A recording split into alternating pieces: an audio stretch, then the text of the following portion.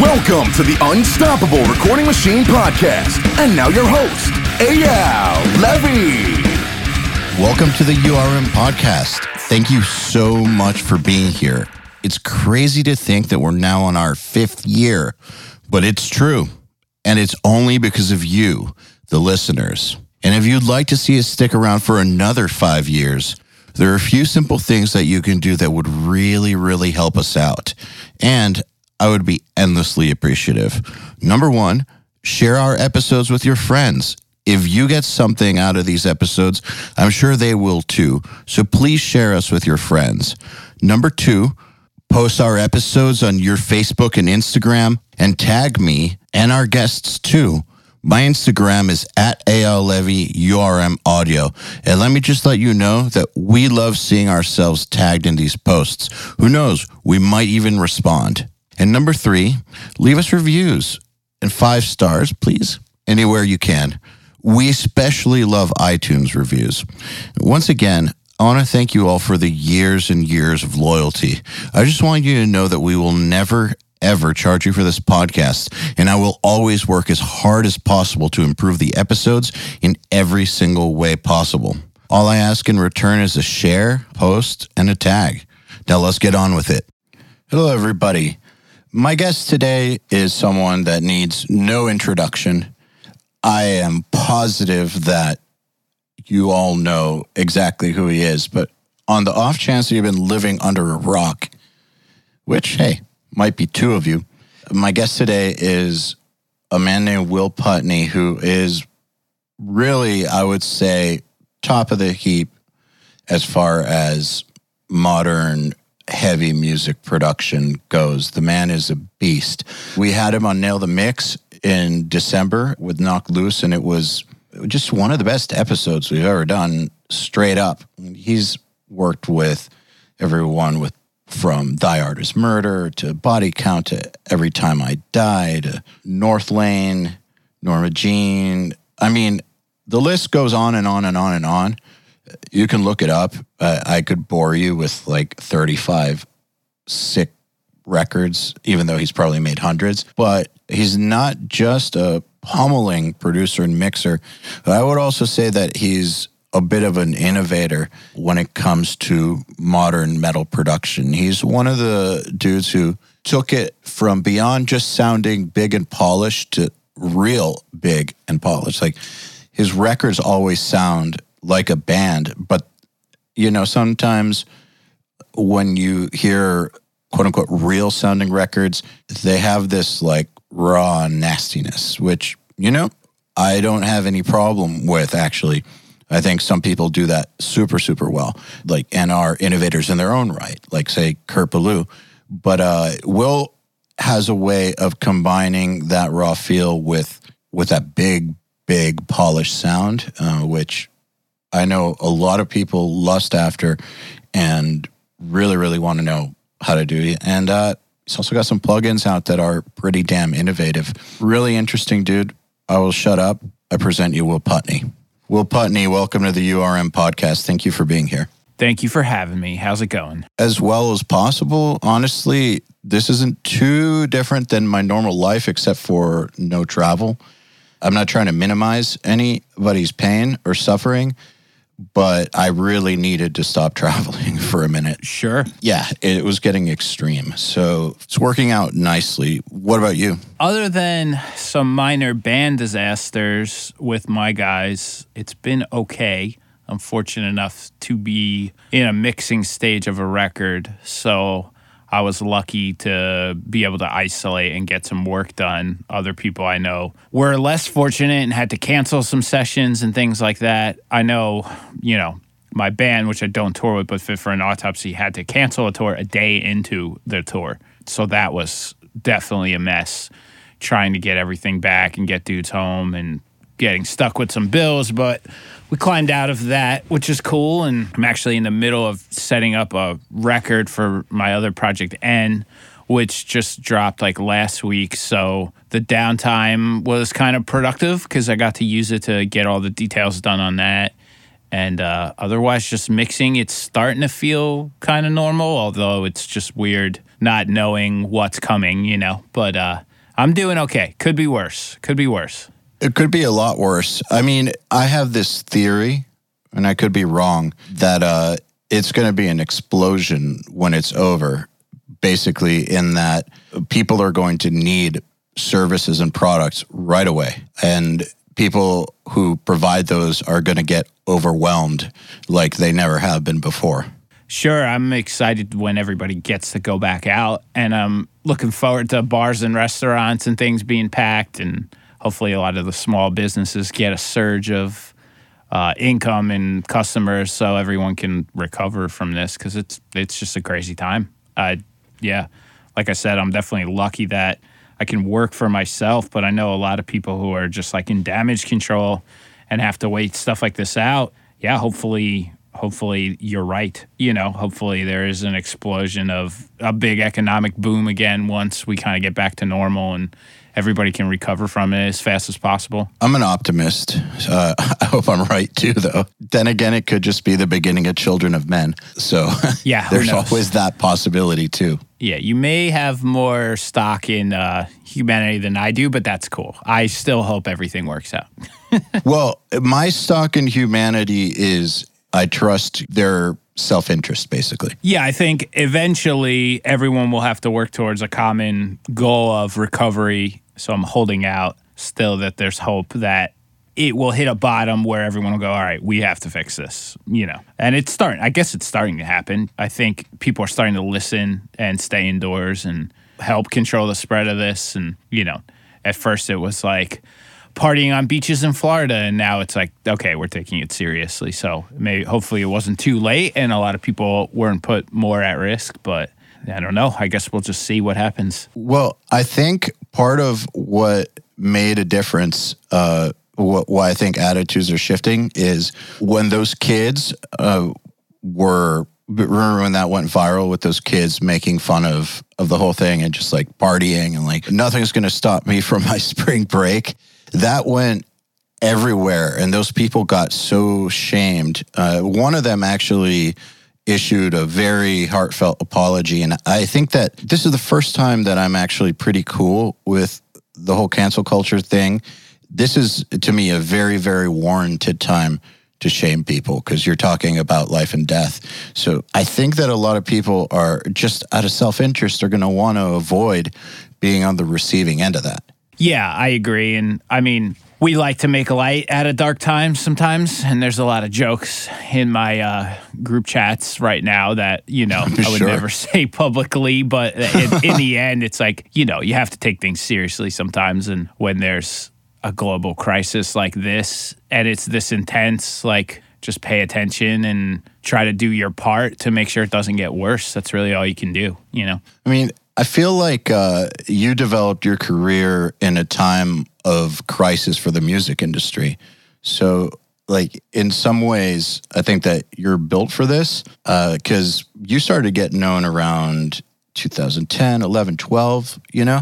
And that was when everybody was saying that the music industry was going to go extinct within 10 years and there'd be no labels left and the ground is falling out from under us, and we just had the 2008 economic crash. Do you think about that at all in relation to now? Yeah, I mean, we were smart enough to see the angles maybe early enough when we were making records, and we realized, okay, big studios are going away.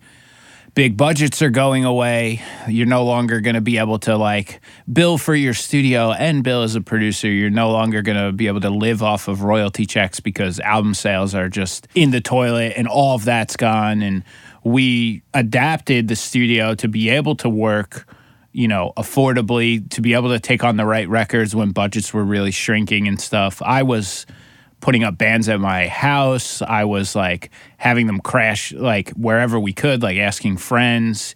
Even like Machine had a few records where some bands were staying at the studio.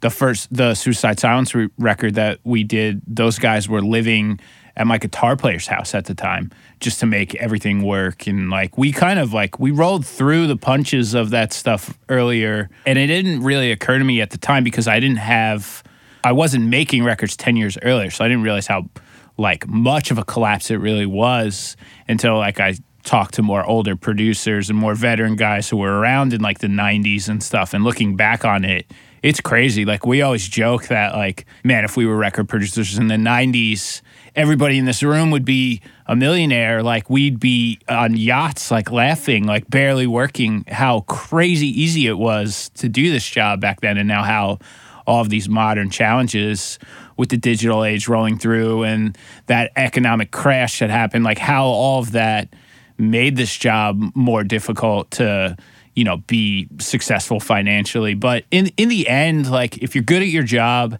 and you make records that people care about and you design productions that people think are interesting, you're going to have a career in this field. People will still call you. Music's not going to disappear.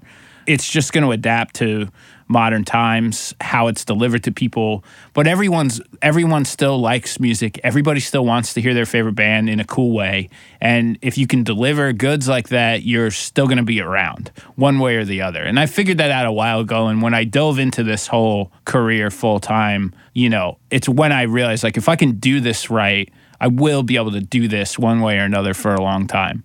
Yeah, I completely agree with you on that. I think that, you know how people say that things are more oversaturated than ever? And it's not just in recording. They say that about photography, about, you know, being in a band. That's kind of just something that people use as a reason for why their careers aren't moving faster. But in my opinion, and from observation, both from, you know, all the people that I've worked with back when I was recording, as well as all the people that we've had on Now the Mix and the podcast, and then also through watching students advance, you know, from being just like beginners to having real gigs, like Gio, for instance. What I'm realizing is that, yes, there's a lot more people doing this badly.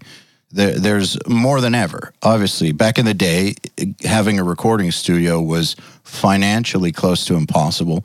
So yeah, maybe you didn't have as many people trying to record, but people trying to do it well, who have that fire in them to get as good as possible and who actually have the people skills to not weird everybody out, like that group of people is actually tiny. It's always been tiny and always will be tiny. So I don't think that the competition aspect has changed one bit, really.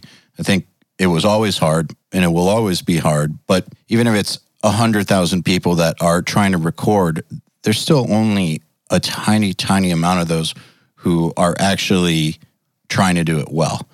And then on top of that, I completely agree with you. If you do things that people enjoy, albums that people enjoy, mixes that people enjoy, if you're enriching their life through your musical contribution, there will be a way to make it happen. Music is age old. It's not going to go somewhere because a format changed. Sure. I mean, it was difficult to be a successful artist or record producer, 40 years ago in a different way.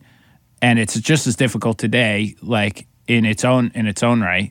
In, the 60s, there were huge album budgets and every producer and band was like a smash, but the cream rise to the top. These bands had to be incredible to get deals and these producers had to be incredible to get these budgets. There weren't as many, for all the bands that were in the world, there were only a handful. Like you didn't have all the options and the oversaturation like you had today. So it was so hard to even be in the public eye at that point. And now today it's easy to make a record. It's easy to pull up a laptop and be a record producer or be an artist and write music. But now you compete with a billion things that are out there. So it's just as hard to rise to the top and it's just as hard to get noticed in the sea of things now, just on like a different style of scale. It's easier to get it off the ground, but now your competition is 10,000 times greater. Like you have so many more artists doing things in similar genres and in similar worlds in music that it's its own degree of difficulty now to separate yourself and to be unique and stand out in that big sea. So it's like, it's always going to be challenging. Like it's hard to be the best at anything, saying like, you're one of the coolest metal bands in the world or you're one of the best record producers in the world. Like That's crazy. It's so hard to get to a spot like that. And, you know, a lot of people who are in it maybe don't realize what that path is, like, and what the challenges, how those challenges appear and how hard it is to get ahead of other things or get noticed now. But the people who are truly dedicated to it, who truly care about it and are passionate about trying to make the best music and art, they usually break through it. You know, there hasn't really been a time where I thought, wow, everybody sucks right now. Like, this whole year was bad for me. Like, every year I find something where I'm, like, blown away still. Some new band always comes out and it makes me go, wow, this is awesome. Or I hear a record and I'm like, the production on this is crazy. Like, I still always hear this stuff. I'm still always impressed and I always find these things. So I'm not really worried about it. I do think the best stuff makes its way out there, you know? Yeah, absolutely, man. I remember in the 90s, the idea of getting signed was like winning the lottery or something. It was basically impossible. And that alone is so different. I mean, it's still difficult, but the scale of difficulty for that to even happen was orders of magnitude different. Sure. There was just... Way different. Just to be discovered was its own challenge. To be able to have a label rep or an A&R even know that your band exists back then was extremely difficult. Now it's like you can send an email. Now it's like you can look at Spotify and just see a playlist and see how many people like the band and know, okay, there's a fan base. Like, maybe we'll check this out. Like, it's like eliminated the struggle of exposure. You know, in the modern times, it was an impossible feat before technology to even have people know you exist. You know, I remember going to shows in the 90s and people were mailing demos to distros in other states as a way to get people to like, hey, you should check this band out. Like, literally putting a cassette tape in the mail because that's the only way they could get somebody in New Jersey to listen to some band from North Carolina. You know, because financially it was impossible. You couldn't book a band that no one's ever heard and expect people to just go to the show. So there was like all this grassroots awareness raising just to get people to know that bands exist, you know. And that's just, now I can find some band from Russia today that just pops up on my Spotify. When it's like, I would have never heard that band as a kid. I would have never even known they existed. Yeah, impossibility. I remember also hearing about super successful bands like Dave Matthews Band or Hootie and the Blowfish, like those stratospheric level success stories, or Disturbed or whatever. And those bands would tour for like 5 to 10 years unsigned, selling CDs out of their trunk and moving like 200,000 or more physical units themselves before they ever got known, which is insane to me. Now, I know several people, as I know you do too, who made YouTube videos, and not that that's not work. It takes a lot of work to make videos that are interesting, that are high quality, that keep people engaged. That's its own grind. But I know people who did that, and they did that for 5, 6, 7 years, and now they're in signed bands that pack houses. But the grind is always there, no matter what time period. 10, 20 years from now, there will be a different grind. It won't look anything like this, but it will still be just as hard, I think. Sure. It's always going to present challenges to get your name out there. There's no real shortcut to it, you know. When you decided that you were going to do this for real, how did you go about getting your name out? I think I just tried to do anything that I thought would connect with people, whether or not I was like super passionate about the band or loved the particular music or thought it was going to be difficult or whatever the budget was. I was just like, I know a few people in New Jersey. I should go after some of these bands, whatever they can afford to do. I just think I should try to do these records because I know people will at least hear them. And if I do a good job on it, it'll lead to other things. It was like I prioritize exposure over pretty much anything else, as long as there was like something decent as an art form, you know. So nowadays I would definitely be more pickier about the style of projects I choose or like the type of band. But when I first got started, I let a lot of that go, and I was like, all right, I don't have to love this, but if this band is at least good enough where I think I can make a record that people will like, I'm interested in it. And I did that for years, you know. There's definitely stuff I recorded where, you know, I don't listen to or I wouldn't love to put on at any given time, but I knew it was important just to do things, take the opportunities I can get, and just do things that would help get my name out and that people would think sounded cool. So if it checked those boxes, I was just in on it. And I was working, you know, side jobs, and I was working under Machine and bartending and like doing what I could to scrap together money to pay my bills, because I knew this approach really wasn't going to sustain me financially either. So I had to like kind of hustle on the side just to be able to like exist and do it, and just kind of hope that it would improve over time. So you're playing the long game. Yeah, it was more of an investment in myself, and I kind of realized early, like, I'm not just going to walk into perfect record-making scenarios with my favorite bands, with all the money in the world and everything. It's just not going to happen, you know? Even, like, I worked under, like, a very established producer who at the time was, like, the it guy in the world I wanted to be in, and he was getting offers to do all these records and passing on stuff that I was like, oh, I would kill to do this, but I couldn't even get my hands on it because I was, you know, no one was interested in me. I didn't, you know, I had no credits. I really had no experience, and I was underqualified at the time to even do a lot of this stuff. So even with a guy like that, he couldn't really put me up for anything either. Like, I wasn't getting the looks from, it took years before something would come in for him that he could even approach somebody about maybe trying to get me to do. And everybody said no. Nobody was interested in the smaller guy, you know, for forever. And I kind of had to just do it on my own. It didn't really come from hand-me-downs or anything like that. I mean, I got the experience to be able to make my own records sound cool, but I didn't really get any of the projects out of it. You know, it was only by making good records and doing cool engineering and cool productions where I think I started to get the interest from actual labels and things. This is an interesting topic to me because this is something I hear from students a lot when talking about their goals. And mind you, I talk to people who are at all levels, but I'm talking right now specifically about people very early on in their career. One thing that I'll hear pretty frequently is, how do I work with the bands I want to work with?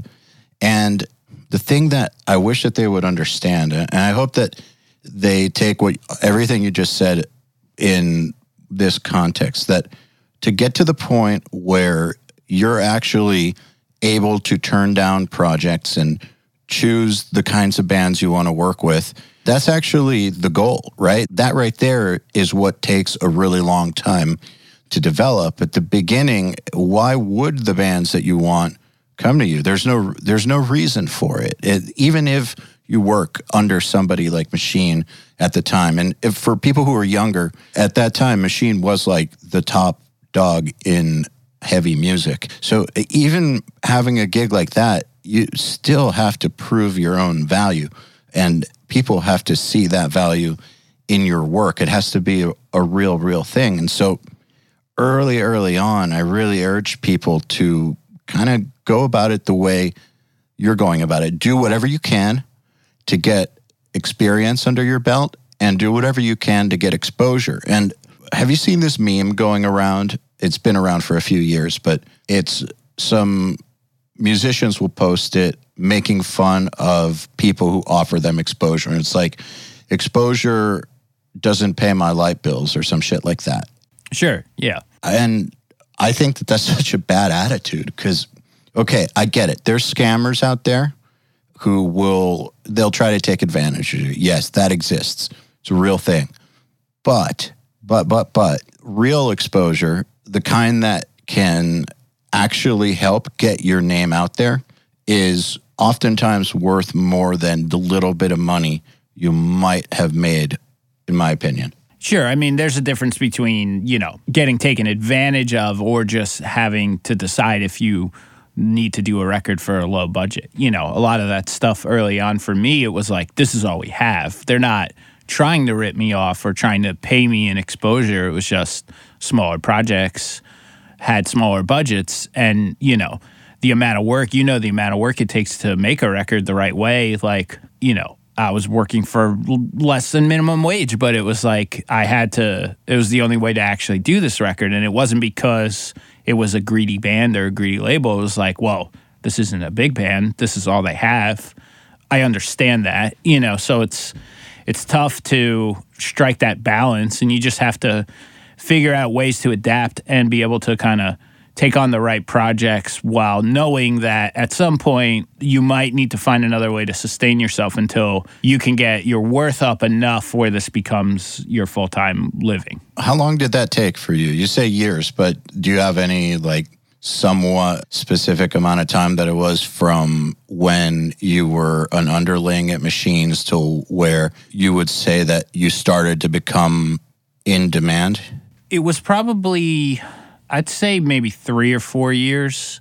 I probably worked under Machine very green for about a year while trying to record bands. I started recording bands. I mean, that was the best part about that situation is I really didn't get paid anything to be an intern with Machine, but he did let me use the studio when there was downtime.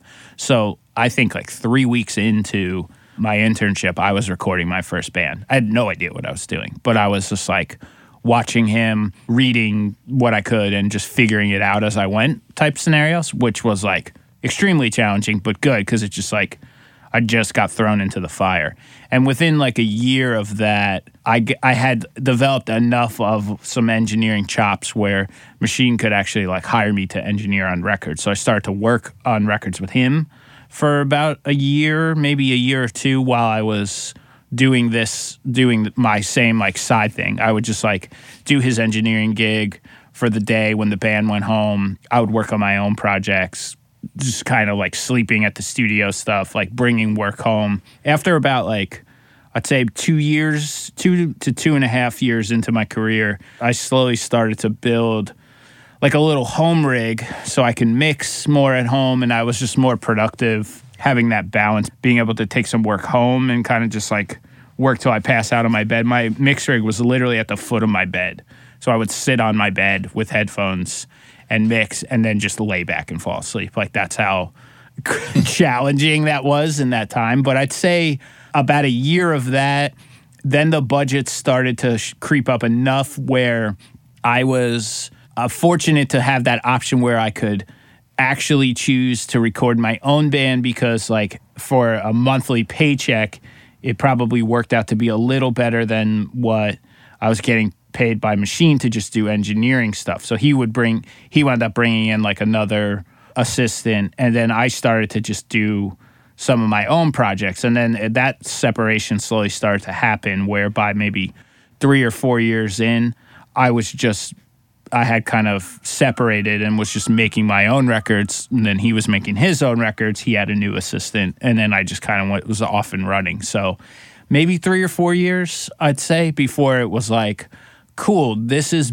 good. I can basically live off this. I was broke, but I was able to pay all my bills and get everything. I was able to sustain myself doing records. And then it kind of just grew from there.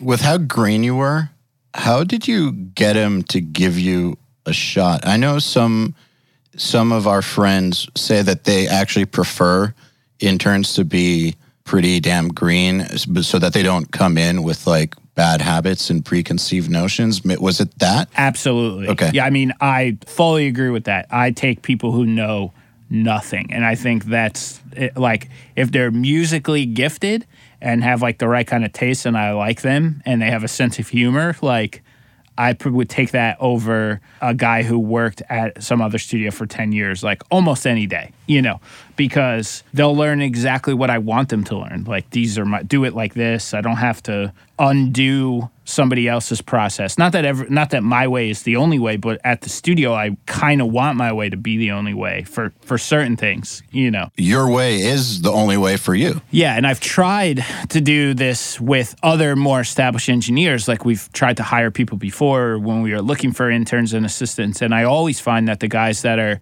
more set in their own ways never work out for one way or another. And it's I don't know if it's just because we butt heads on methods or I never actually get the thing that I was hoping I would get out of them.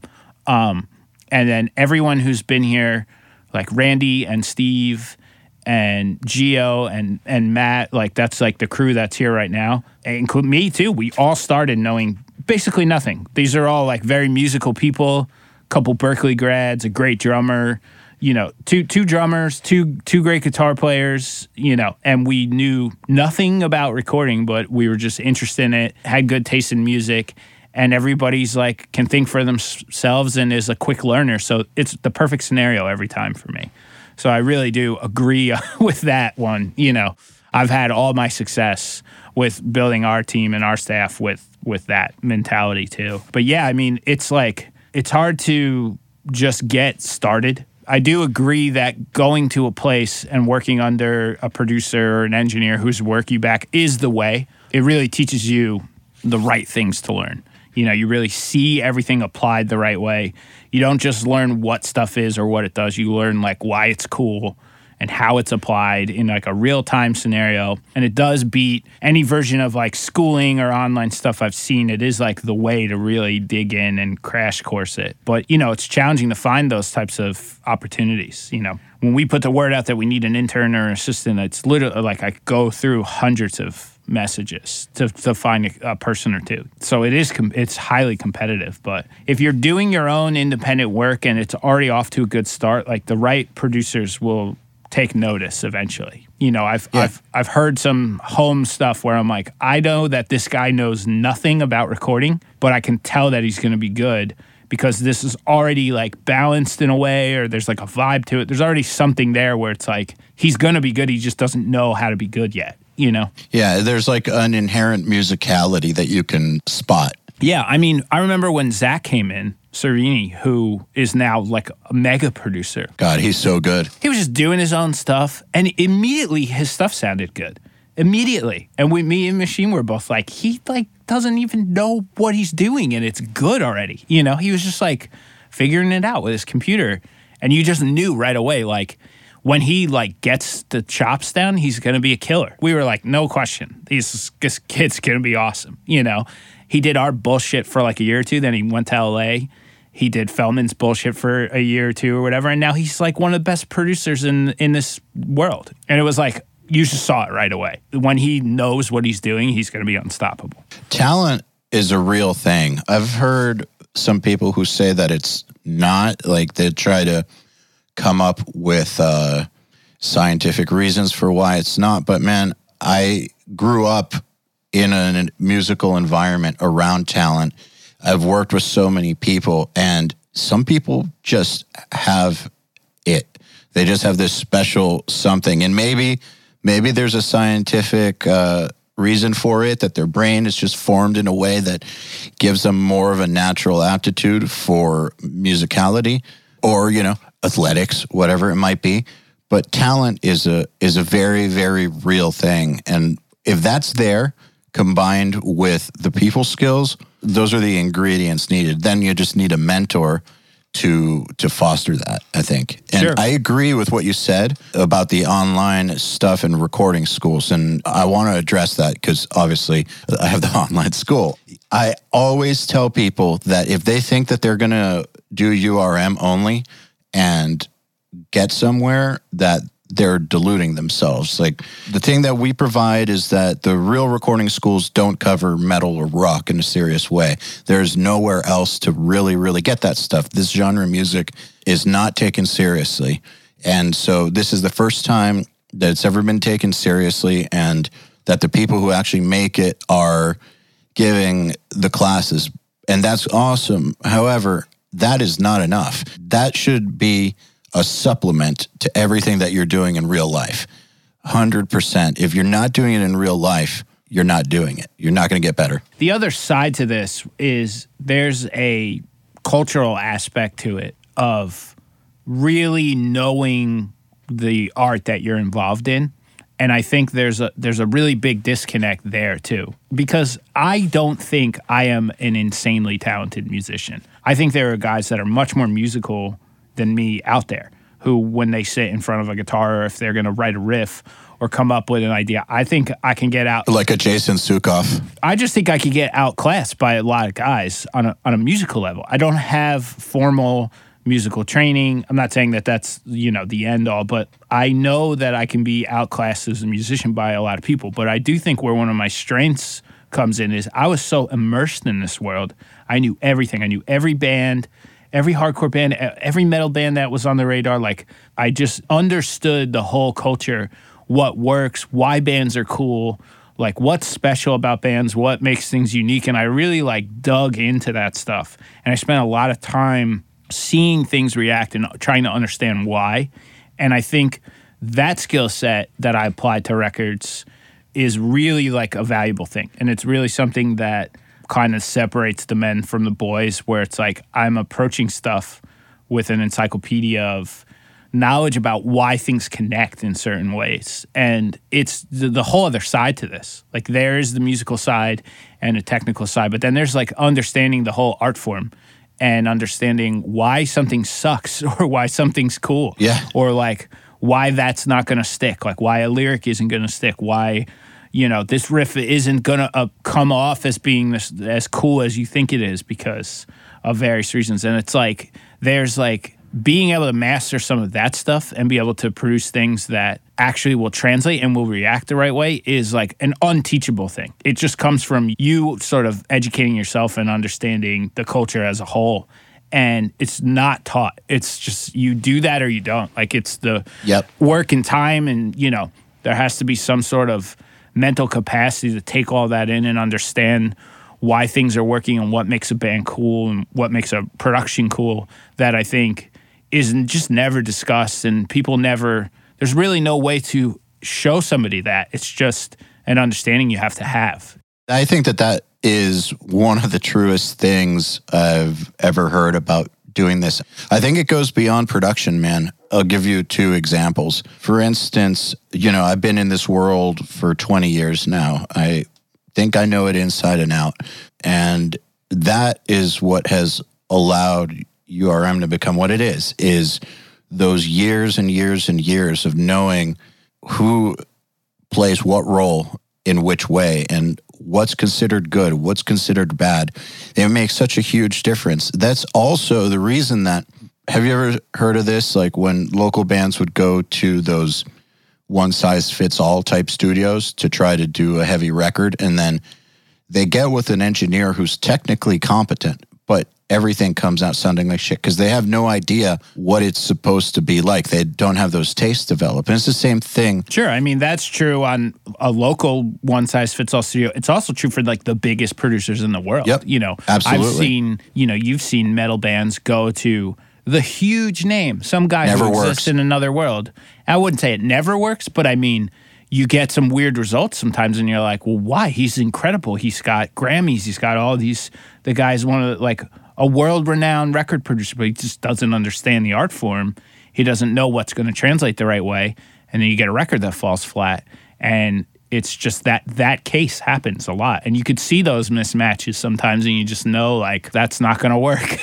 Sometimes the certain type of band has to connect with a certain type of producer. And, it's difficult. It's difficult to find people who understand your band, what it is you're going for, what makes it unique and what makes it special, and what the thing is you're supposed to be honing in on to stand out. And I think there are it takes a while before you even realize you need somebody like that, when it comes time to record. Yeah, you're right. I wouldn't say it never works. I definitely have heard a few successful collaborations. As a matter of fact, Machine was not a metal guy, right? When he was doing that Lamb of God stuff. No, I think Machine got Lamb of God by basically telling them that he just thinks metal is stupid, and they like that idea, but it brought outside the box ideas to a metal band, that could have very easily been some normal sounding Slayer-ish style record, but, there were all these injections of this other stuff. He was a UK electronic music guy, who was doing major label indie / electronic music at the time, and had no business doing a record like Lamb of God, but he brought in fresh ideas to a band, and he made a production that connected in a certain way because he did the same thing. He understood what was cool about this band, what was going to react with people, and he brought the strengths of that out with a production. Yeah, I mean, it's very difficult to pair up with people who get it like that, especially when you're a younger band and you don't have all the options in the world and you can't get out of your town. Like, there are challenges in that. Finding that right person is not an easy thing. No, this actually, by the way, is why I always try to tell people that one of the most important things they can cultivate is their tastes, because your tastes are ultimately what dictate all your decisions.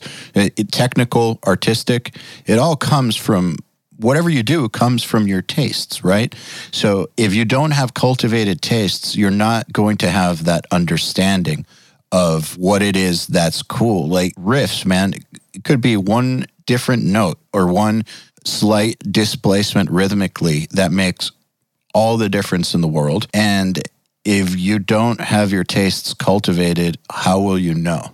Sure. There are whole just genres that I'll avoid and types of bands that I won't do because I know our tastes won't align. And I know I'm just going to disagree with some of these decisions. Like, when you say that, I'm going to say, I think that is corny. My brain can't wrap my head around that lyric being cool. So we're just going to butt heads and I'm not going to make this record. I definitely have been in that scenario where I've realized, like, oh, I'm not aligned with these people. And it's tough. It's not fun.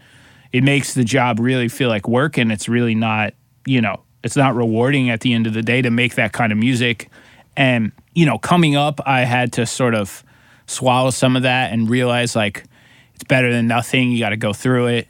This is the opportunity that's in front of you. There's no plan B. You got to take this. And then I've, learned, I try to get away from that stuff and only work with the stuff that I really understand, because I think I bring more value to those records and I make better records for those artists. And that's what I think, if anything, has kept me, in the public eye as a record producer, or kept people interested in my productions. Is I've been choosing the bands where I feel like I can actually do something special with this band, and passing on the stuff where I'm maybe popular, the budget may be good, that's cool, but we're not going to be a good team together. Me and you are not going to see eye to eye. We're not going to make the right kind of record.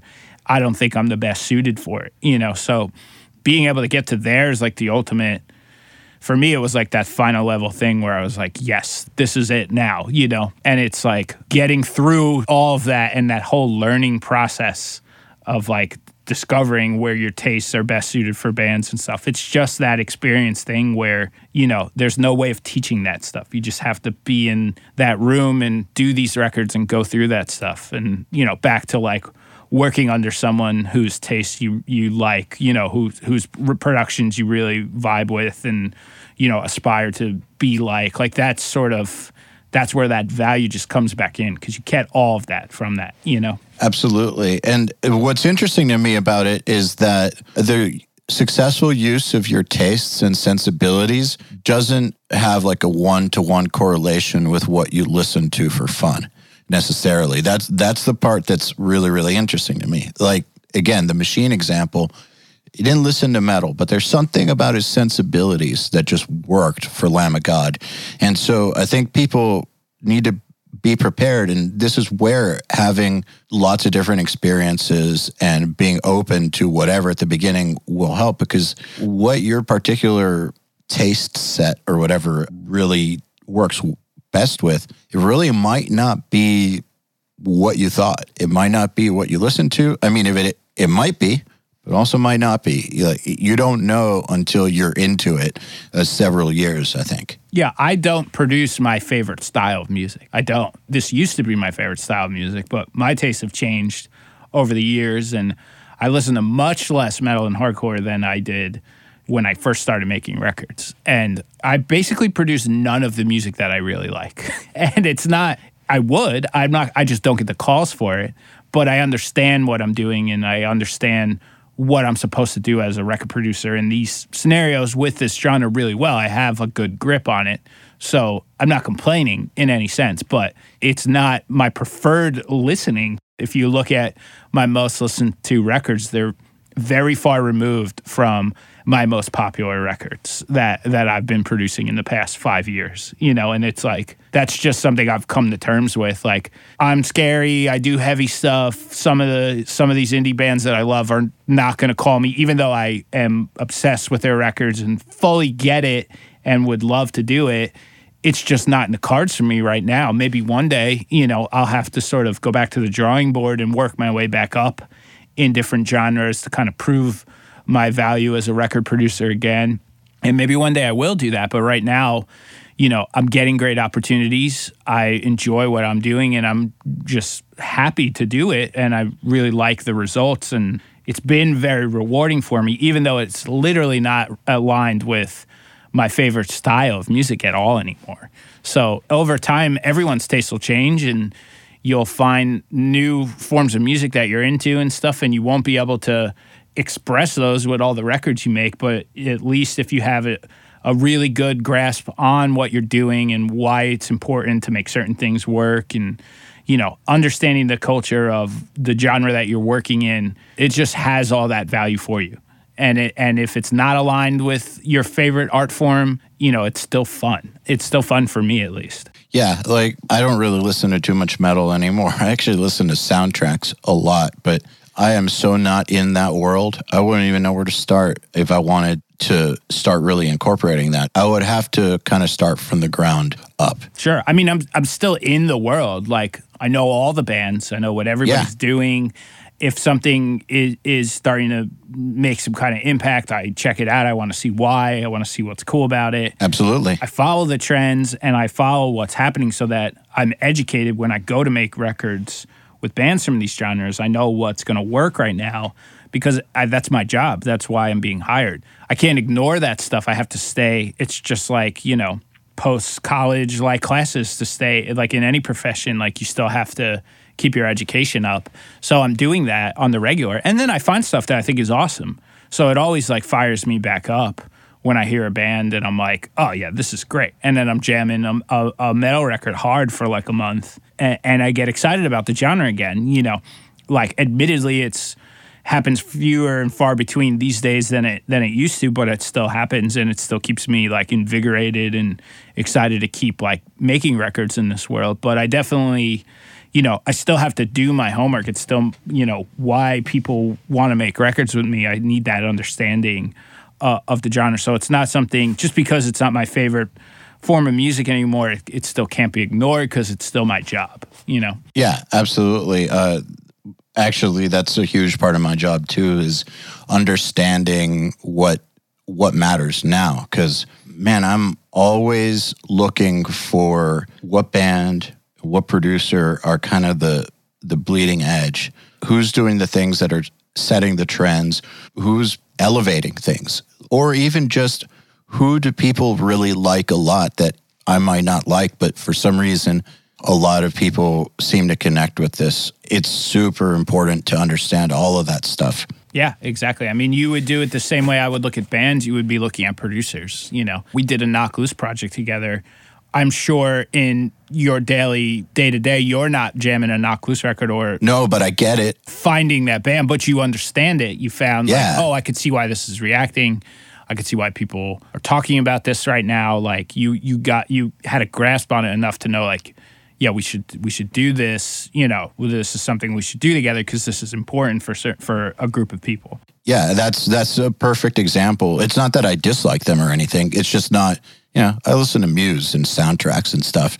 Like, Knocked Loose isn't like what I jam, but it's plainly obvious why people love them. There's no denying it whatsoever. And yeah, it is important. I think everybody's tastes matter, and especially when there's something that is capturing the attention of an entire scene, it matters whether or not it's your cup of tea. And that's actually something that comes up quite a bit with Nail the Mix students. Like, we have a certain percentage who will complain if they don't like the band or something. And I really think that's dumb, because as a producer, as we're talking about, to get to the point where you're only working with bands that you really, really like, that's a luxury. That's a lofty goal. you should be open to learning from anything at the beginning, in my opinion. Oh, sure. I mean, I reference a lot of records where I literally hate the band, but I think the production is cool. So I have to get past that. There's like the occasional like radio rock record, or I mean, I forgot what I heard recently. It might have been like, I don't know. I don't need to air a specific band, but there was like a certain radio rock band that is just so bad to me. I just think their music is like selling a bottle of ketchup.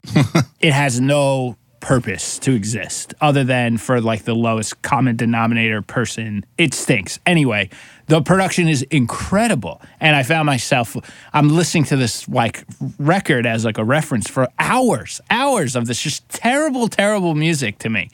I can't even fathom how long that had to just enter my brain, and I'm like digesting it. I'm listening. Look at the space between this horrible guitar riff and this like horrible vocal, and I love the production, and I learned from it. I found like I heard a trick or two, and I'm like, it fixed some low end for me in a mix, and I'm like, I applied what I learned from that to a record, and my record is better because of this terrible band, and so it's like you got to get past that. I mean, you're not going to like everything, but if something is reacting the right way or it's that good, there's still something to learn from it. Yeah, absolutely. It's kind of interesting to me, man.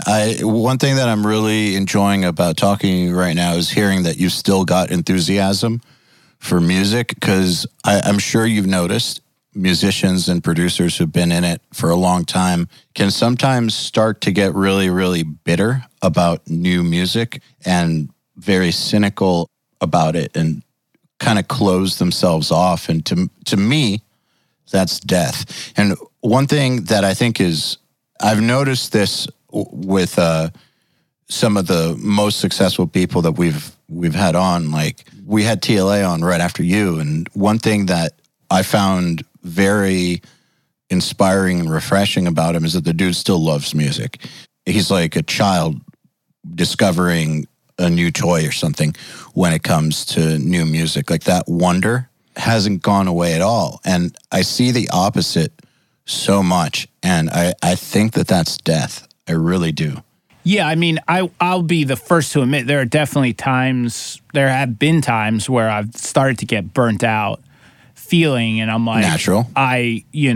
This is like becoming a job. I'm sort of like not enjoying this daily workflow I've got going on here. It's just punishing, and we've had some stretches where we just had so much work that it started to feel like work, and I had to like do a quick reset and be like, a few years ago, I kind of had hit a breaking point of like, this is just too much stuff. Like I'm doing too many things. I have too many projects and everything, I was like in that mentality of like, I gotta like strike while the iron's hot, and I have to just like, if I think a band is worth doing, I gotta figure out a way to do it no matter what. And I was like so overloaded. I'm glad I went through it, because I do think I would have regretted bailing on some of those projects, but I realized like I'm not the best producer if I feel like if it's feeling like work, if I feel like I'm kind of getting burnt out or I'm over this music or over this band. So like I did take a step back and say, all right, I'm going to do this year where I'm going to just do what I want. And I don't care if I make less money than I did the year before. Like I can live, I can pay my bills, everything's fine. And I'm just gonna do cool stuff. And I had a lot of fun that year. And it was like new band, stuff I hadn't done before. And a lot of it, like, I think my productions got better. I think I tried a lot of new stuff because I felt more inspired. And it was just cool for a minute to be like, I'm just going to do what I want. I started a new band. Like I wrote a bunch of music for the first time in a while. I was just living it, like just really enjoying a lot of the stuff I did. And now I just feel like fired up again, And I think like if you start getting to that point where it's feeling like a job, you do need some kind of like reset on that. It was very helpful for me. I could see some of the older producers who were just phoning it in now. And I don't blame them. I mean, 40 years of making records, like you might get over it. You might just be tired of hearing that same story from a band and dealing with a bad guitar player in the studio and this and that. It's like, eventually it could wear you out. And I hope like I could just stay inspired long enough where I can kind of have a great career before like that stuff starts to kick in, cash out when my ears go and just get out of here. Hey, everybody. If you're enjoying this podcast, then you should know that it's brought to you by URM Academy. URM Academy's mission is to create the next generation of audio professionals by giving them the inspiration and information to hone their craft and build a career doing what they love. You've probably heard me talk about Nail the Mix before, and if you're a member, you already know how amazing it is. At the beginning of the month, Nail the Mix members get the raw multi-tracks to a new song by artists like Lamb of God, Angels and Airwaves, Knock Loose, Opeth, Meshuggah, Bring Me the Horizon, Gojira, Asking Alexandria, Machine Head, and Papa Roach, among many, many others. Over 60 at this point. Then at the end of the month, the producer who mixed it comes on and does a live streaming walkthrough of exactly how they mix the song on the album and takes your questions live on air. And these are guys like TLA, Will Putney, Jens Bogren, Dan Lancaster, Tui Madsen, Andrew Wade, and many, many more. You'll also get access to MixLab, which is our collection of dozens of bite-sized mixing tutorials that cover all the basics, as well as Portfolio Builder, which is a library of pro-quality multi-tracks cleared for use in your portfolio, so your career will never again be held back by the quality of your source material. And for those of you who really want to step up their game, we have another membership tier called URM Enhanced, which includes everything I already told you about and access to our massive library of fast tracks, which are deep, super detailed courses on intermediate and advanced topics like gain staging, mastering, low end, and so forth. It's over 500 hours of content, and man, let me tell you, this stuff is just insanely detailed. Enhanced members also get access to one-on-ones, which are basically office hour sessions with us, and Mix Rescue, which is where we open up one of your mixes and fix it up and talk you through exactly what we're doing at every step. So if any of that sounds interesting to you, if you're ready to level up your mixing skills in your audio career, head over to urm.academy to find out more. I've got kind of some thoughts on the topic of burnout. I do think, and I'm speaking from personal experience here, that there's a difference between burning out and realizing that something's not for you or that you're just done with it, because I've done that twice. Like, there came a point in my life where I no longer wanted to do a band and pursue being an awesome guitar player like that. I did 20 years of that, and I got it out of my system. I knew after a certain point when I would pick up the guitar, I'd be like, there's nothing left to say. That's that. And I kind of started to feel that way about production too. I started to imagine, okay, what if I put another 5 years to this and really keep on getting better and this goes places? Is this what I want to be doing? And the answer was no. So that's different though than it is what you want to be doing, but it's starting to be a complete and total grind, and it's wearing you down. And you need to be able to understand the difference between the two.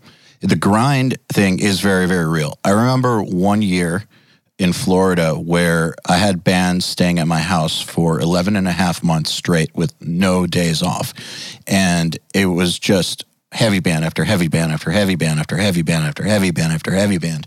And I mean, that shit was intense, and you have to figure out ways to reinvigorate yourself and to not let yourself get worn down, because it will happen. Sure. It will definitely happen. I've been through the grind where I've like 2019, I had 5 days off. 5 days off all year. Yeah. For like a wedding and some other thing, and I think I got sick once, and that was like it. But I was fine. Like I felt good. I was like very goal oriented, and I ripped through so many records last year. Like we did with basically no days off, like where a band would end, the next day a band would start, and I would just be mixing on top of the next band, and just like nonstop. Me and Steve were just marathon ripping through the year. Like we did Knock Loose into Norma Jean, into Stray, into Body Count, into Counterparts, to the Ghost Inside, to the Great American Ghost, into 4 Years Strong. And I basically did those records with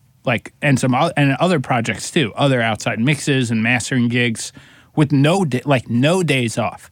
And if that was a few years ago where my head was, I would have been way over it. But it was great. The whole year was awesome. I had a blast making all the records. I don't regret any second of it, you know. And it was a really good, successful year for me. And a lot of the bands had their kind of some of their bigger releases, and it was great. It was just like a win all around. But like I was in the right headspace to do that kind of grind. And if I wasn't, it would have been a nightmare. So it's like you just have to know your limits, and you have to know when it's time to like reevaluate what you're doing and what you're really passionate about. I had Fit for an Autopsy going, and we were like kind of part-time touring and starting to pick up speed. Like when I started, shortly after I started working as an engineer or an intern with Machine, that band sort of got off the ground. And like almost immediately I was like, oh yeah, I'm not going to be touring anymore. Like this is not for me anymore. Like we did 1 or 2 tours, and I was like, yeah, I had decided that I would rather be a record producer. Like I want to be in everybody's band. I don't want to just do one thing, you know? So like that was like almost immediate for me. I was lucky to kind of have that like sort of come to Jesus moment where I was like, yeah, this is definitely more of like the path in this musical career that I want to take. I definitely had to take a second and think about what I really want to do with my career, what I really want to do as an artist. And if I didn't do that, if I didn't like really give it some thought and really like do the deep dig on it, like I might have suffered greatly. I might have been dragging through some tours for 2 or 3 years, missed the boat on this opportunity, and I might not even be a record producer anymore, you know? So it's like, I think it's important to just figure it out, like what you really want to do and kind of get your head clear on it. I definitely think it makes you, wherever you wind up, I think whatever path you take, I think you'll wind up in a better spot mentally doing what you decide is right for you, you know? Yeah, 100%. I think there's this weird stigma about this sort of thing. Like when people say like, you know, it's all about mindset, you know, it sounds like cheesy self-help or like thinking about your goals, like that kind of stuff. It's got this like infomercial kind of self-help book sort of vibe. And so a lot of people shy away from it, but it's so important to be able to be in the right headspace, because if not, you're not going to do your best work. If you're not doing your best work, that word of mouth that propels you is going to start to change, and people are going to start to feel like you are a drag to be around. The overall quality will start to diminish. And like you said, you might miss the boat on the true thing that you have to do. And that there's also the issue that I think many people are pressured by external sources.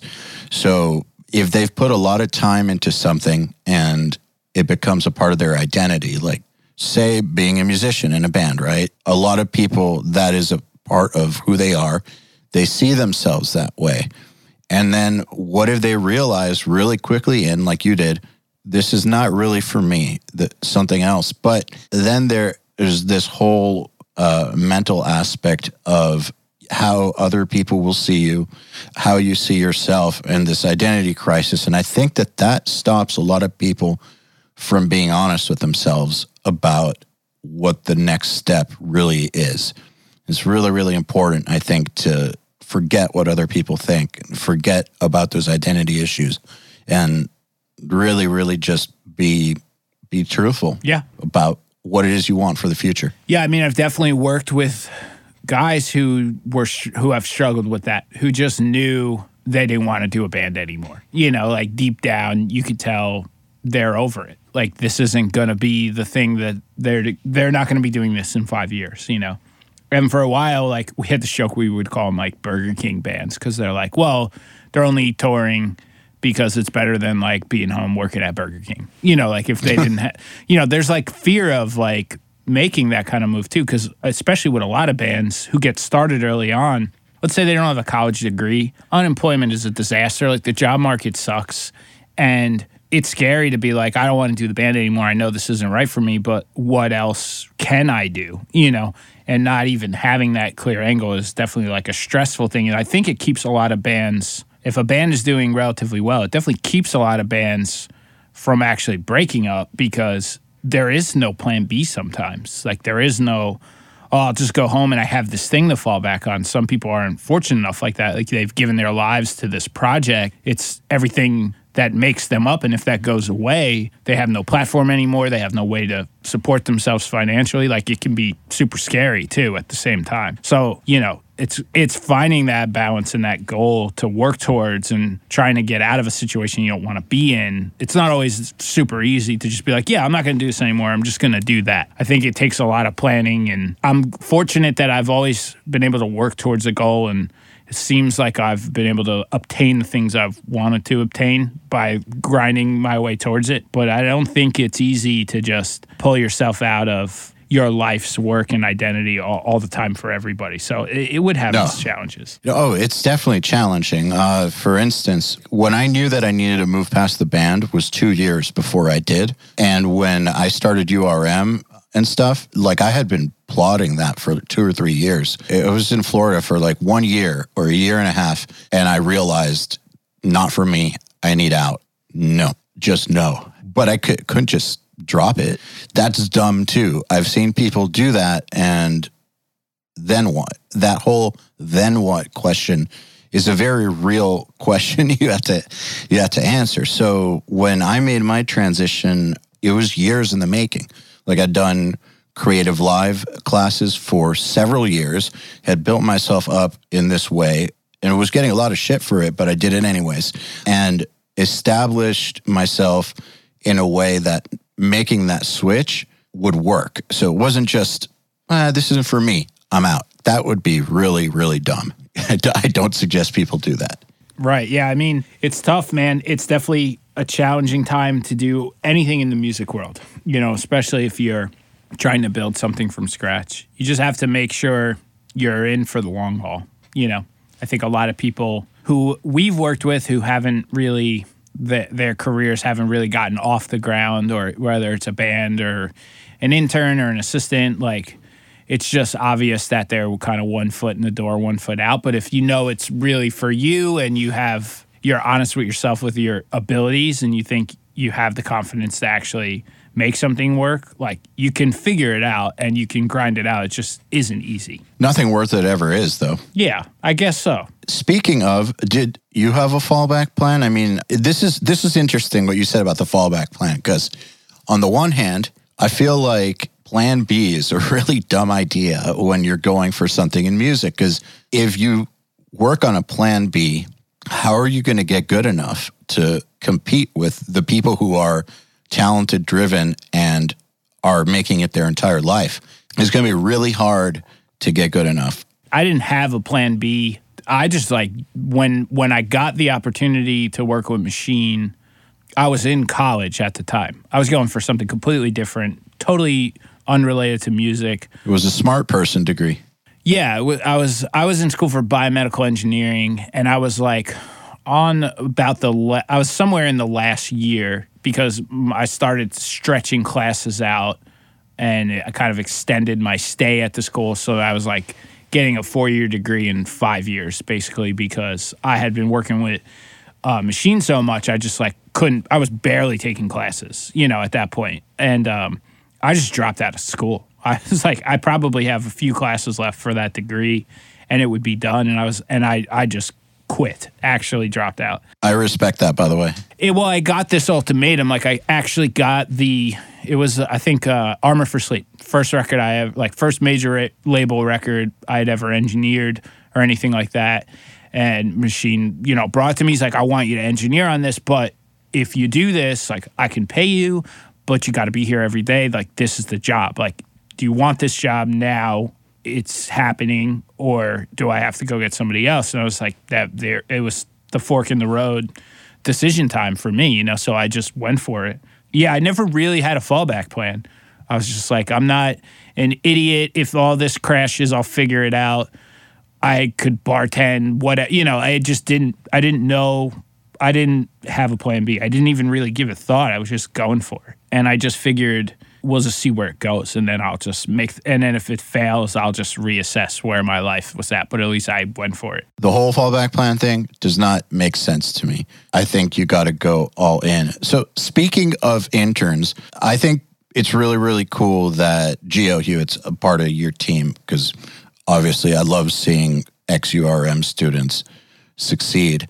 But I'm not asking this as like a how to get a job with Will Putney type question. More of a, when somebody hits you up, what is it that makes them stand out to you? Like, why Geo and not somebody else? Like, what is it that gets past the gate with you, and then not only gets past the gate, but then keeps them there, and then not only keeps them there, but gets them hired? I guess it's tough because it's always situation dependent. You know, there's been times where we had the luxury of like, oh, we'll just grab somebody when the right guy shows up, and we were able to be pickier here and there. And I always try to get, if somebody sends me a message or a resume or anything like that, I always like get a look at them, go online, try to see what they're doing, see what kind of, if they make any records, what anything sounds like. So I think the people that I'm the most in, that we've always been the most interested in, have been the kids who clearly have musical ability, who are doing stuff on their own, like I said before, and like don't know what they're doing, but things are already starting to sound good. And then an understanding of like being involved in the actual music scene. However, like just the knowledge of knowing the subgenres and knowing the things that we do is super important, because having somebody come in who's very talented, who doesn't get the music we make, creates problems. Like we just aren't going to click.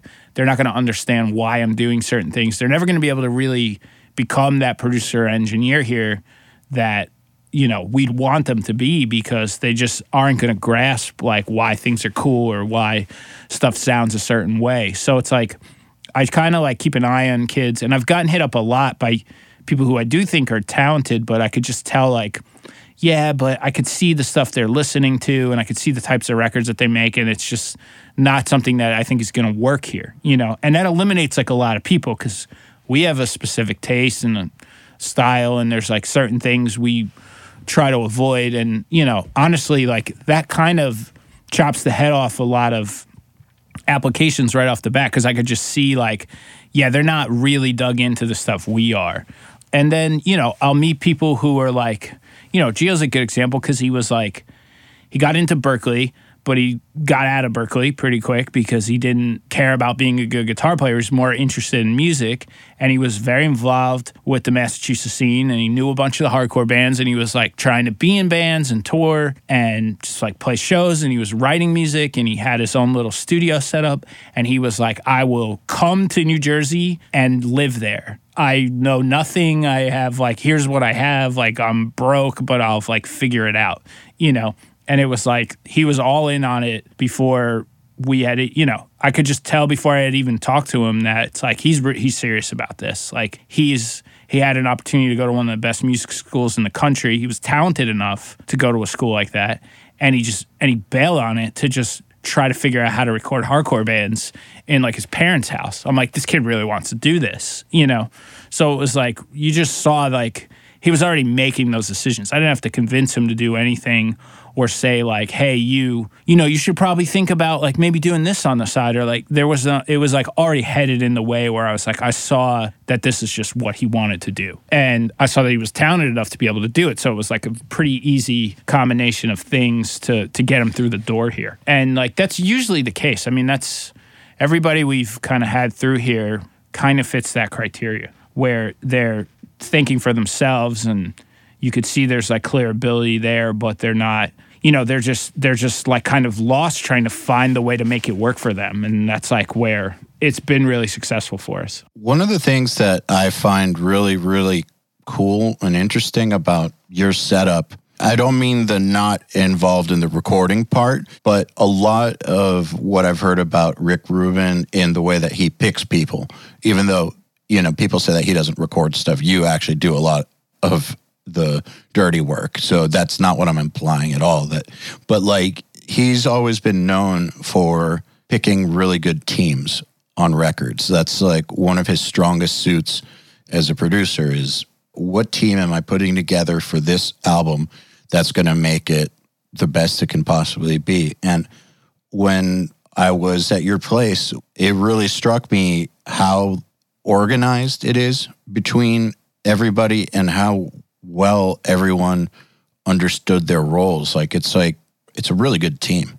That's actually really hard to pull off. Yeah, I mean, it took forever to get to where we were. To be fair, it was years of working with Randy. Now it's awesome that Randy's his own guy. We haven't made a record together in a long time, but getting Randy to the point where he could be hands-on records took forever, and then getting Steve up to that took forever, and Matt and Gio, and now it's it was just investment in everybody here to be do it like this, here, watch me do this, now you do it, okay, learn this, the walkthrough over and over, and everybody's sitting in on things, everybody who's here at some point had just sat on the couch in my room next to me for hours just watching me mix something, and then occasionally would be why are you doing that? What's this? What's that? It's this investment of people to kind of cultivate their abilities up so I can have a team like this. It's not easy. It was worthwhile to do, but it was a lot of work and a lot of paying underqualified people to hang out for a long time until they were qualified. It's you have to have faith in your guys and bring them up like that. And we've weeded people out.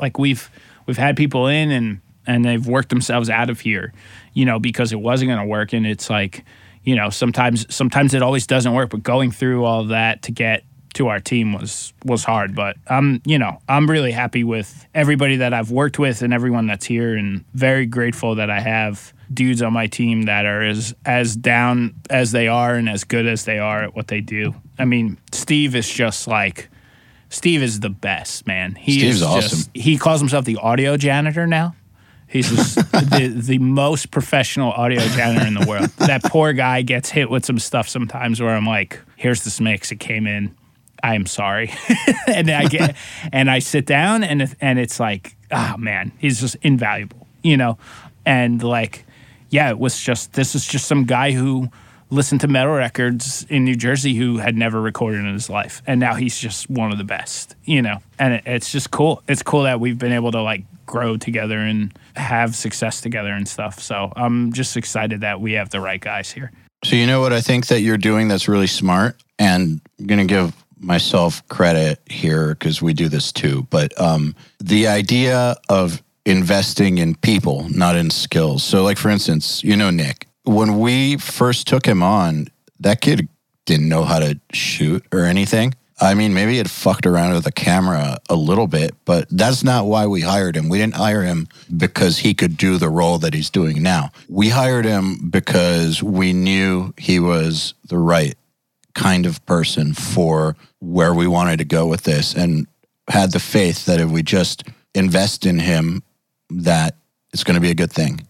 And we have a few other people like John Maceo like that too, that you invest in the person if they're the right kind of person, and if they don't have a skill, they'll learn the skill. That's the easy part as far as I'm concerned. Yeah, I mean, Nick is great. If you would have asked me hey, where do you think we got Nick from? I would have been oh, you probably hired him from some pro-level corporate company. He probably was into music and really good at video.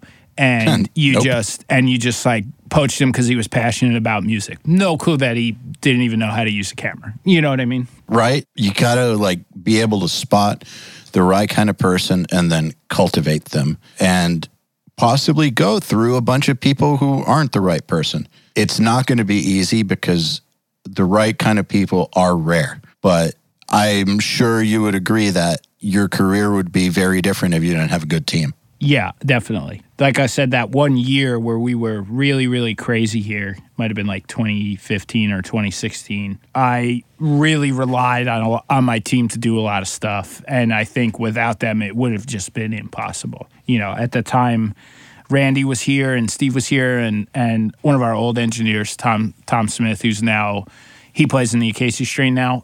He was here for a good period of time too, and did a lot of really, really, really helpful work with us then. And at that time, those guys really came through for me. It was really a lifesaver for me, and a lot of my career is owed to the guys who helped me. Another thing that you do that I think is really smart, which I've seen a lot of people not do. You are invested in their success. So like with Randy, for instance, you worked him up to the point where he's now like you said, he's now his own dude. Like you're not working on records together anymore. That's a great thing. You're investing in their success with the understanding that if this goes well, there's going to come a point where they're no longer working for you because that's the natural order of things. That's how it happens. Whereas I find that some people are very threatened by that idea.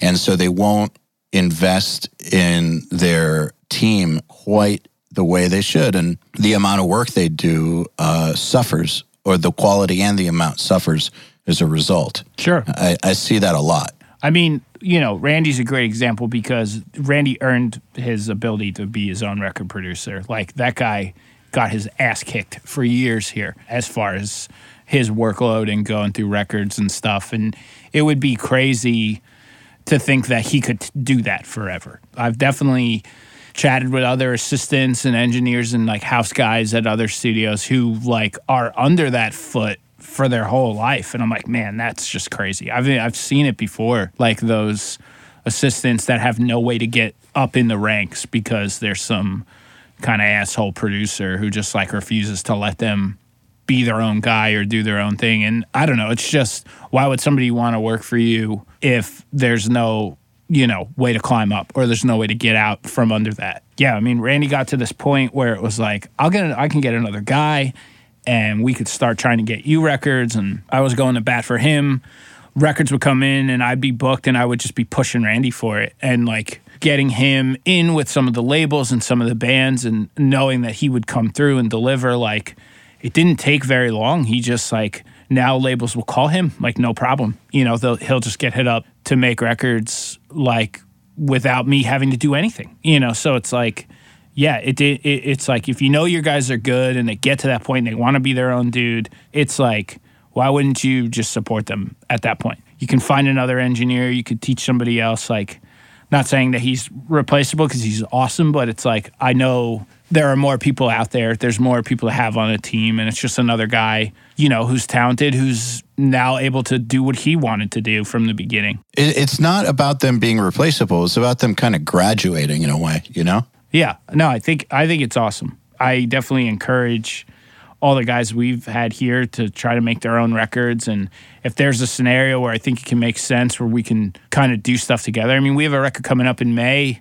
where me and Steve are going to probably co-produce a record, and we haven't really we've only done that like once, but now we're like kind of getting to that point too, where I think he's going to be really hands-on with a band, and I'm excited to do it. I think it's just cool to do. It solves problems. It makes life easier, like letting your guys grow to that point where you can rely on them and count on them to do anything you can do is very awesome. It says a lot that you're not threatened by it. No, I mean, I don't think I have to be threatened by my own team, Well, some people are, man. Like that situation that you're talking about, where we know people who are underneath the foot of a tyrant who will not let them advance. I actually know what that's like. I'm not naming names, but I know what that's like when people don't want you to advance. It sucks, but it's out there. It's a very real thing. And I actually think that the way you're approaching it is a lot more rare in the music industry than it should be. I think that's how everybody should be with the people that they hire.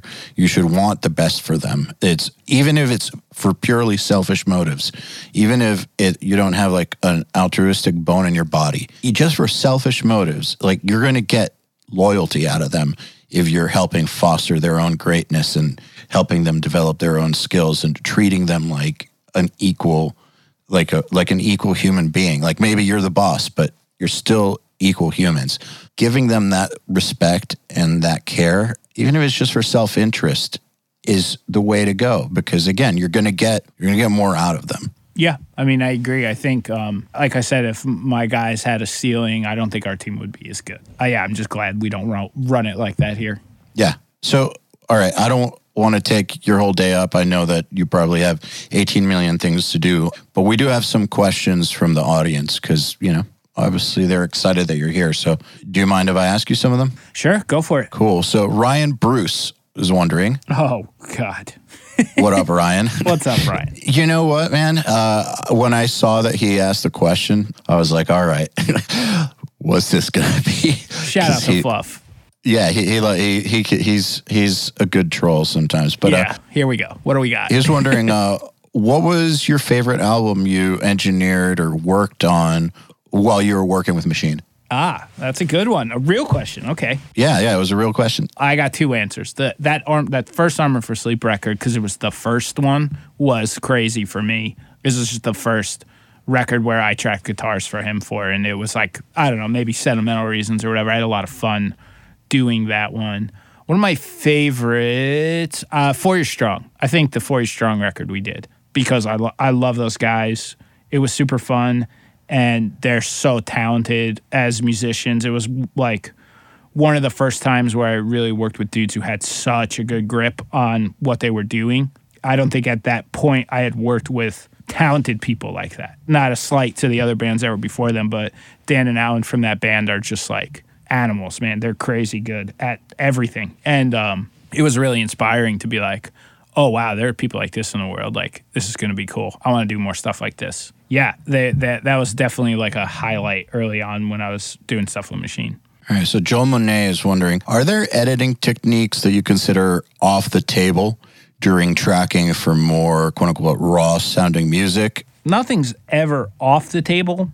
It's always based on the given source material. Like, what are we trying to do? Like, it needs to sound a certain way sonically for whatever I'm going for.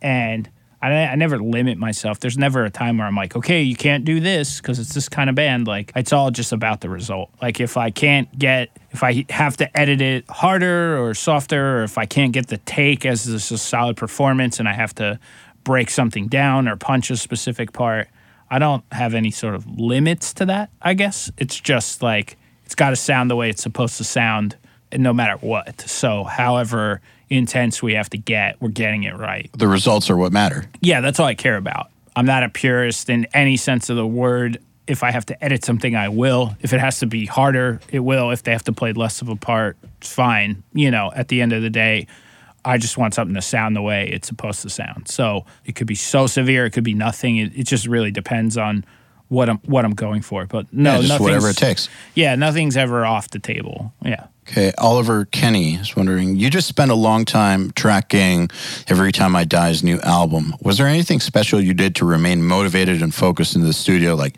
nights out or anything? Or are you all just machines and it comes naturally? Let me just say real quick before you answer that, they're machines. But you guys work harder than just about anybody I've seen. Yeah, we just worked through that record really hard. There was just a lot to do. We had a lot of songs. And, I mean, they're so fun. It's like, it's crazy to call that work. It's a giant joke the whole time. I can't believe that we actually have a record that's as good as it is with how goofy that whole process probably was. No, we just have fun while we're doing it, and then I go home and I watch Netflix and I go to bed, and I don't really feel like I've been punished. Like those, I mean, Etid's one of the best bands in the world to record. One of the best bands to record. And, yeah, we just had a blast. So it wasn't like a struggle to get up in the morning and go to work. It was fun. I love the band, and I love working with all the guys. They're all super talented. That's like a vacation for me. You know how when people say that, like, it's got to be fun? I feel like sometimes when I hear that, like, I have this part of my brain that's like, dude, it's work. Like, it can't always be fun. And while that's true, I always find that my best work is when I'm having fun, the end. I just do better work when I'm having fun. I think just about everyone's like that. Yeah, I'd say 9 out of 10 records I do is just hilarious and fun the whole time. I mean, we have a pretty entertaining working environment, and you know, I think it just keeps you from making it feel like work, and I think that's why I can do what I do with the hours that I do and not feel like I'm getting dragged through it. Yeah, I don't really know. I think keeping that fun vibe is super important for us, and making it not feel like work all the time. Let's just get through what we need to get done. Awesome. Matt Clark is wondering, when blending multiple amps and cabs and mics for guitars, do you use predetermined combinations, like, for example, a PV into Mesa with a 57 and a Mesa into an Orange with a 421, or are these experimented with and dialed in fresh for every project? Generally, I kind of know pairings that I like. Depends on the guitar sound I'm going for. I'll know the characteristics of the amp and cabs like I have and what I like, what their strengths are for specific things. So I'll kind of take an educated guess first. Like, okay, I think this will be cool. And then I think for another amp and cab, this will be cool because it'll give me this sort of characteristic. So I kind of just take an educated guess as a starting point. I put all the mics up, and then I kind of listen to it all, play with all the faders, see if I'm getting what I want. And if I am, cool. If I'm not, then I'll swap something out. So I usually think about what I think is going to work for a given sound, take a shot at a setup, and, hopefully get it right. But there's definitely been times where I'm like half an hour in and I'm like, nah, this stinks. We got to pull this cab out. We got to switch this head. We got to try something else. So educated guess and then try again if you blow it. That's pretty much my method. I think soon in the near future, I'm going to try to dedicate more of a everything set up at once kind of thing though. Because I do think I would have fun being able to quickly go through all of my cabs or all of my heads or there's just a ton of gear here and it's pretty grand of a setup. But I am I think in the near future, I'm going to have something like that where I'm able to just be let's hear everything all at once and see what the best thing is. Because moving towards some of the digital stuff I've been doing with guitars, with my Tone Hub software and with the tonality thing, I'm definitely starting to feel the benefits of being able to cycle through stuff faster. And I've been using my plugin stuff a lot because, I can hear 100 cabs really quick. And even though, yeah, sure, I'm not miking up a cab, I'm not getting whatever that thing is or that difference, I wind up with a better guitar tone because I have more flexibility sometimes. I'm starting to really like that flexibility. I need to get that translated into my analog setup. Otherwise, I'm going to stop using amps and cabs because I'm starting to feel kind of limited by me just taking one guess at stuff. So I don't know, just something to consider. I'm looking at being able to hear everything at once a little more frequently now. So right now, that's my process. I hope I get to change it soon. Have you seen pictures of Frederick Thorndahl's studio? Oh, yeah. I'm all over it. I've actually spoken to the guy who does his cab switching stuff. That's kind of what I'm gearing up to go towards. That is a dream guitar studio. Yeah, I'm pretty into that. In the near future, I'm going to have I don't know if it'll be as fully guitar worship as his because it's pretty full on. Yeah, it is definitely full on is one way to put it. Yeah, I'm definitely looking at being able to cycle through my gear more efficiently because I'm now noticing the shortcomings in the analog world the way I'm set up right now, and I want to change that. Makes sense. Nick Cap says, you've mentioned in the past that you base your tempo maps on a live performance of the band. Have there ever been times where you recorded a band live? If not, have you considered doing so? Why or why not? There's been a few records where I just record the band live first, and then I make a tempo map, but the band was recorded live. So depending on there's a lot of factors, how tight the band actually plays off the floor. Are there push and pull tempo moments a good thing or a bad thing? Sometimes it's a really good thing. Knocked Loose is a good example. We did one record where all those little slowdowns and ramps and their little breakdown setups and everything, they were playing them well. And it was trying to guess what these tempo ramps were. It just wasn't going to be as cool. So we actually they played the songs first. We got to take where the tempos felt right. And then those are the drums. I just kept those drums. I built the tempo map after the fact if I needed to do any kind of editing. And then just so I had tempos that were, so I could sync delays and do things like that. And I actually had a grid, which is a part of my workflow. But the actual performance was a live performance. So sometimes I'll do that. Sometimes I'll get a live take, map a tempo, have the band play to that, make sure that feels good, and kind of go the other way. Sometimes it's just all built in the computer. It really depends on the style of the band and then how the band actually sounds. There are great bands that are, have brand new songs that aren't really comfortable with those things yet, sort of the little speed up, slow down. So we'll go more manually and I'll kind of build out the tempos first. So it just really depends on that rehearsal level and like how good it's just sounding. I guess it's more of a taste call of what I'm hearing, but different approach for different styles and different levels of band live tightness. It goes a few ways here. If there's anything I hope that people pick up from all the stuff that URM puts out is that there's no one size fits all ever with music or audio. Yeah, I always feel weird because I always get asked, like, what do you do for this? What do you do for that? And I'm like, I kind of just do whatever works. Like I don't have a thing. Like I have inclinations to lean on certain stuff. There is no like one size fits all. Like it's always different. And kids are always looking for like that short answer. Not this question per se, but like I'll just get the random message on Instagram or something. Of course. And it's like, dude, I don't know. I kind of do everything. Like, and depending on the band, this could go a million ways, So it's tricky to answer some of that stuff sometimes. But you just have to kind of be comfortable taking whatever approach you need to get the results you need. Man, that's a funny topic because sometimes, we get those questions and the real answer is it depends. And people don't want to hear that, but that is the real answer to a lot of questions.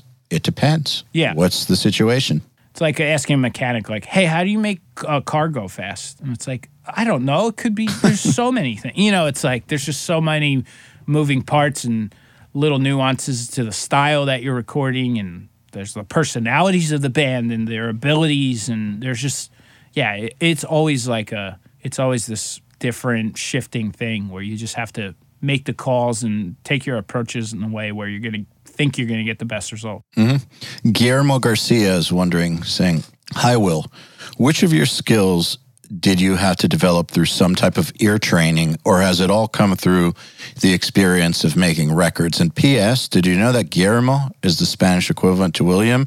And that's where our similarities end. I did know that, so that's cool. Ear training, I guess, would be, for sure, more so on mixing, I guess, because I came up as playing in a band and as a guitar player, and I guess I had a bit more of a sense of like tones that I thought were cool initially when I first started.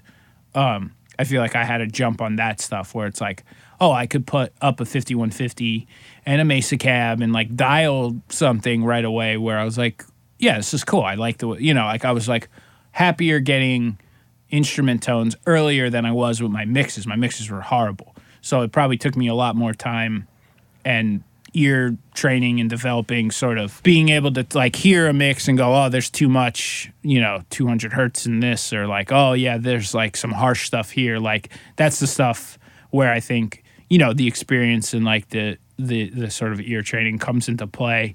I did like a while back, I sort of like made a conscious thing where I was like, I'm going to listen to stuff that I think sounds good and I'm going to try to find bad stuff in it. I thought that was like a cool technique. And I also kind of realized that some of my favorite mixes have stuff that just sounds bad in it, but it's like the sum of all the parts. So I don't know, that's a whole other tangent. But I mean, there's like it's kind of like listening and learning why things are cool, and not as, I guess I was never really as specific of like, I have to understand high mid frequencies in all instruments now. It's like I've just like developed a sonic palette in my head where I think stuff can sound cool when I place things in certain spots. And it's a lot more experience than it is on like specific training of listening for frequencies and stuff. Obviously, I've subconsciously developed it because I can hear these sort of things when I listen to a record or a mix or a solo guitar or something like that. So I think it just came along with just doing it for so long and troubleshooting yourself and, fixing your own problems. You just sort of develop that. Oh, I know what that is because I've carved that out of 1,000 guitars now, so I can hear it right away. But I guess no real crazy training, just lots of trial and error for me.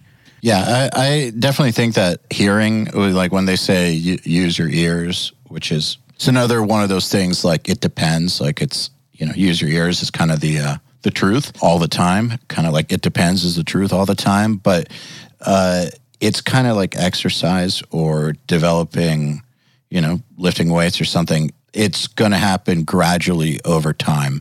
And you just have to do it a lot until you really start to develop the skills for it. It just, like, you couldn't do, I think, like, all right, I'm going to get one of those EQ ear training courses, and every day for 30 minutes, I'm going to listen to 1K and 800. And I mean, sure, that might not hurt, but I don't think that that's how you're going to really learn to be good at EQing things. It's going to be through doing it 1,000 times. Yeah, I feel like I don't even know if that would necessarily make me better at mixing. I think I would just be hyper-focused on stuff in maybe a strange way. Yep. Where I would start like looking for problems that maybe weren't even problems, and it's like, so, then you get into that rabbit hole of like soloing stuff, over EQing, and I don't know. It's just, for me, I don't think that was the correct path to develop my ears, That thing about starting to create problems where there aren't any is very real. Sure. I've done it. I've gotten sucked into a mix.